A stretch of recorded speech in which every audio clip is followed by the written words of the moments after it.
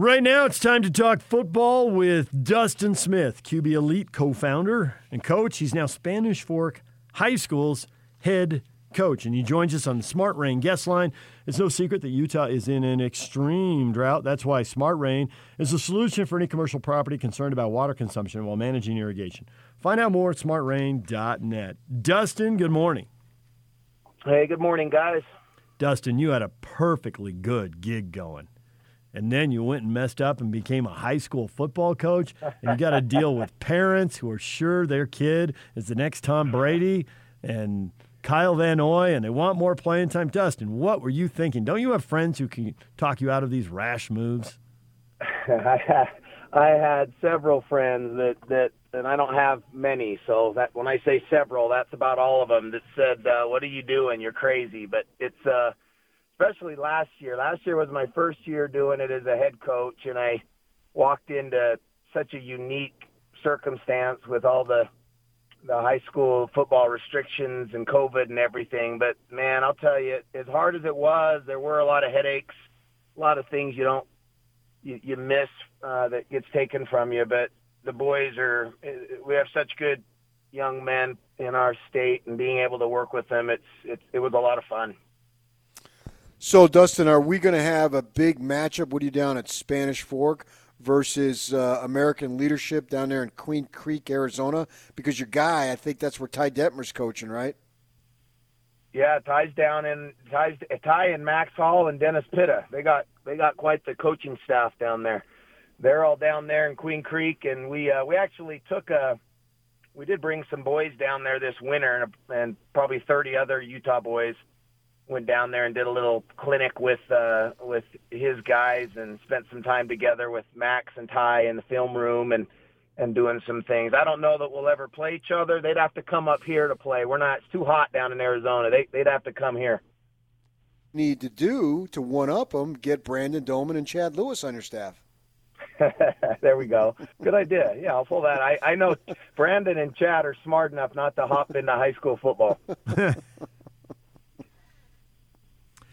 So we are curious with quarterback battles going, and I assume your eye never goes far away from a good quarterback battle. With quarterback battles going at Utah and BYU, do you think either coaching staff is just saying there's a quarterback battle and they know what's going on, or do you think these are real quarterback battles? There isn't much separating, and how these guys perform in practice is going to have a lot to say on who starts the opener?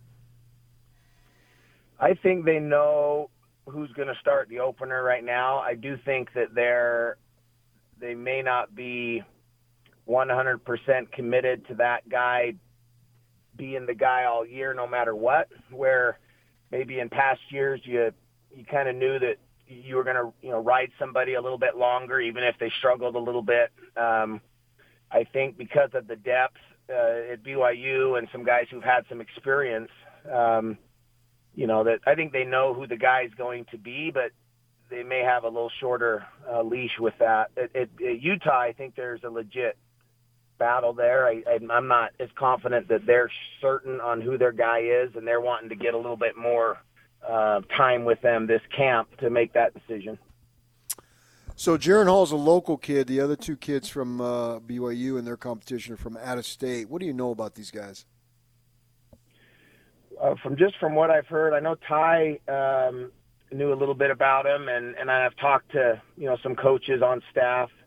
I haven't seen the only one outside of Jaron that's there now that I've seen personally or worked with personally is Nick Billups, who just transferred from Utah to BYU. The other guys I haven't personally spent time with other than Jaron.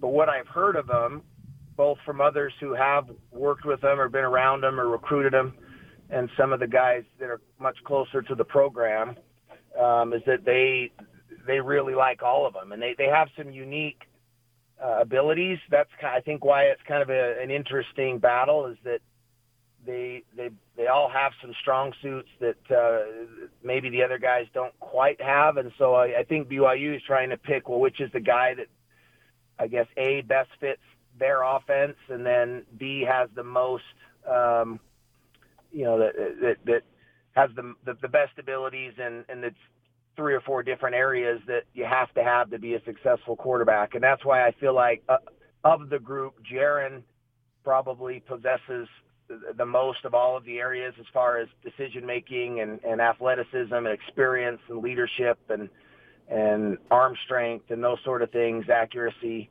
So I'm guessing that Jaron will be the guy to start, but these other guys are right on his heel, which, I really personally feel like it's a good thing if you've got mature quarterbacks that don't turn on each other. If they let it be something that motivates and pushes each other to be better every day, I think it's a good thing.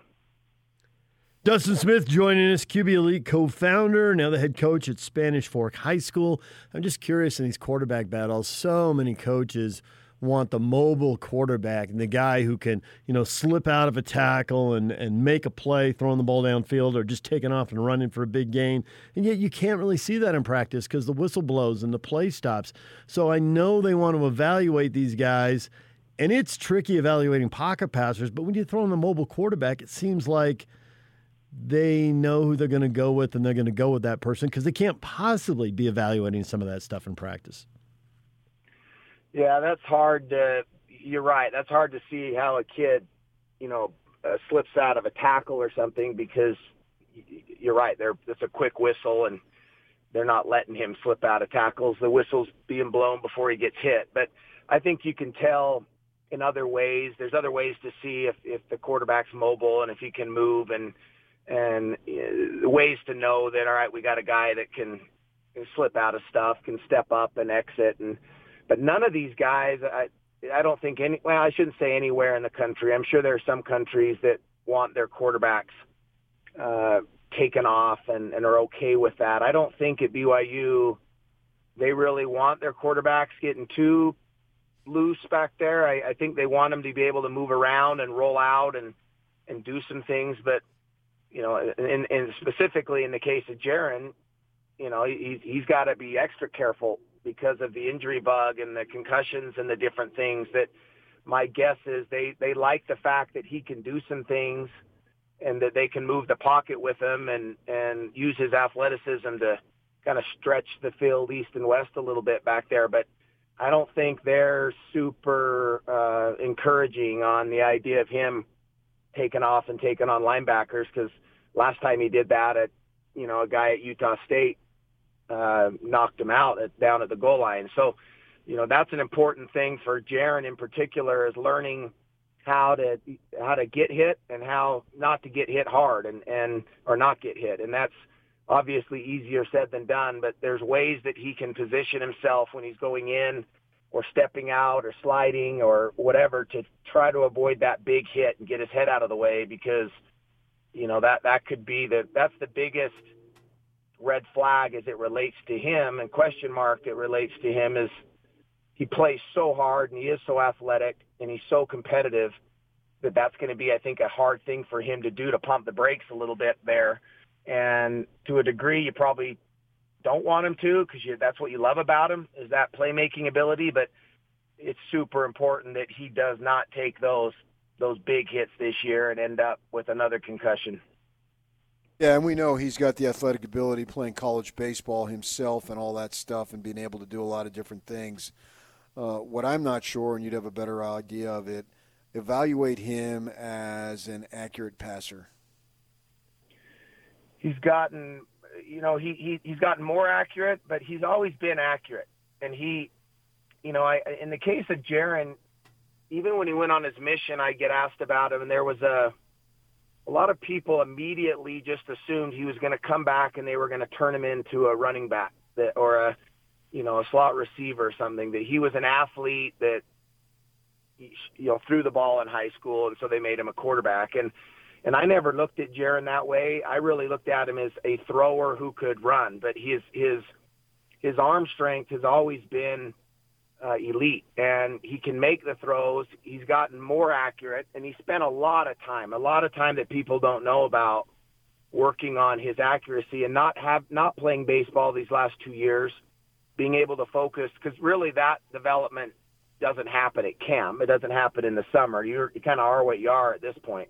Now can you do it in the scheme of the offense, and can you do it against disguised coverages and these sort of things? It's the development happens in the winter and spring as it relates to body movement and balance and mechanics and all that sort of thing. And that was hard to do when you're in a batting cage all winter, or, you're out taking fungo all spring. So for Jaron to be able to, for the first time in his life, focus on football in the winter and the spring, not only physically but mentally, to have his head in that I'm a football player and really dive into that. He's had an improvement just in the last year, even in his body. If you see him, he's trimmed up. He's more fluid and elastic in how he moves. He's trained differently, so he wasn't as stiff and bulky and strong. Taysom Hill had to do that. When Taysom came out, he was so strong, his upper body, that there were some things in his mechanics when he threw a football that were, he got in trouble with, because he was still stiff, and he had to loosen up and do some things to fix it. But Jaron's done a great job. The people around him have done a great job, and so I think he's in a really good position, both mentally and physically, and he's plenty accurate. I'm not worried about the accuracy. Dustin Smith joining us, QB Elite co-founder and coach, Spanish Fork high school football coach as well. So at the U, they had a transfer from the SEC. Everybody was fired up. It didn't work out. Now they got a transfer from the Big 12. Should everyone be fired up, or Big 12 defenses are really subpar, so slow your roll? No, I think they've got a good quarterback, and I think that the Big 12 still has plenty of great football and defenses and things out there. I personally wish that the University of Utah would look more locally for quarterbacks. I think that there are plenty of good quarterbacks that have gotten away from here that I think could have helped Utah. I think there's some right now playing at even some other colleges in state that are as good as guys they have up there at Utah. I'm sure that there's plenty of people that would disagree with that, but I feel pretty strongly about the kids we've had in Utah, and when I say locally, I even include Arizona and Idaho in that. Just right here close to us, there have been some very, very good quarterbacks. I don't understand why we've got to find these guys clear across the country when there's plenty of really good ones here that don't get looked at and haven't been offered. I would like to see a little bit more push to keep some of those guys here, because they're going and playing other places and they're good. But no, they've got some good quarterbacks, and I think they've got a good group back on at their position guys, their skill guys, and obviously with the defenses that they're able to put out every year. It's a good place to play if you're a quarterback, because you're usually going to have a really good running back, and you're going to have a defense that gets off the field and gets you the ball back. So I think that I think they're fine there, but I do think they don't know there's a battle going on. I'm not certain they're sure on who their guy is right now. Also, too, for BYU, from the receiver perspective, a couple of local kids that you would have knowledge of joined the program, and those are the Nakua brothers, particularly Puka, who had all sorts of credentials. How do you think they're going to be able to help the Cougars this year? I think that's huge for BYU. I really do, especially with the schedule they have this year. They're going to play some corners.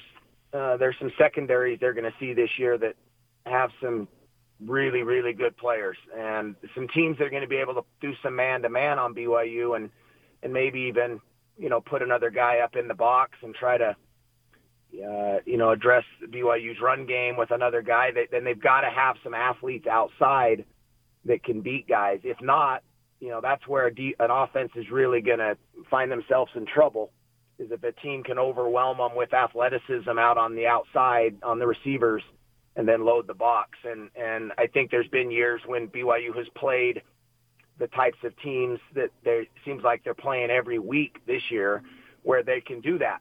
And that's the quickest way to make a quarterback look mediocre, is to take away a run game and put him in 3rd and 10 all game long and make him throw into the teeth of a defense that now knows, that you're throwing the ball, and then you get a quarterback struggling, and So BYU's ability to have a couple playmakers, a couple guys that can beat one-on-one corners, that you have to have some safety help.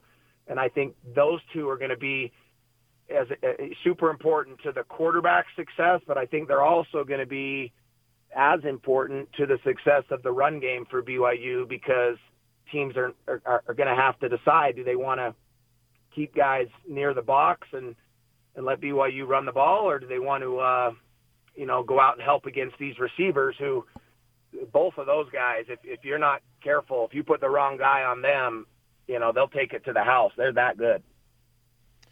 All right, one last question. I need you to handicap high school football. You can beg off if you want, but you don't seem the kind of guy who begs off, Dustin.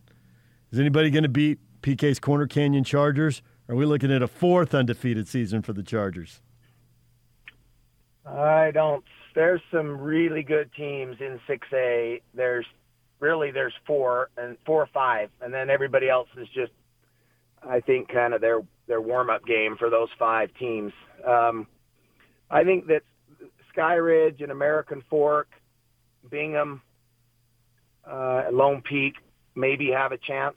I think everybody else is sort of in a tough spot. They just have so many athletes at those schools.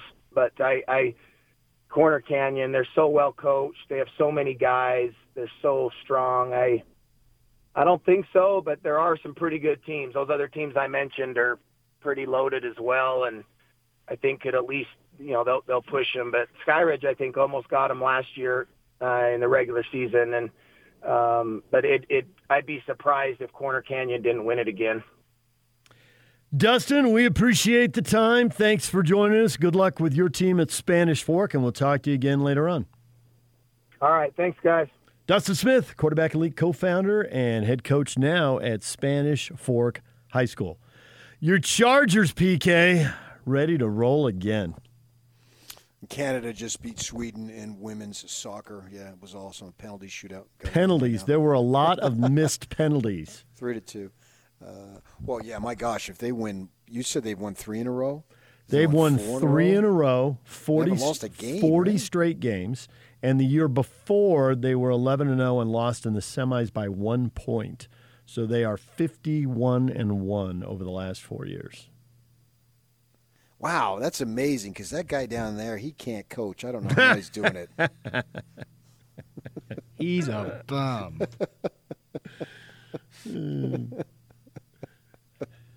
That's a give back to Mrs. K, isn't it? That defensive coordinator, he doesn't know his you-know-what from his you-know-what. I mean, I don't know how in the world they're doing it. All right, DJ and PK, it's 97.5 and 1280 The Zone. Stay with us.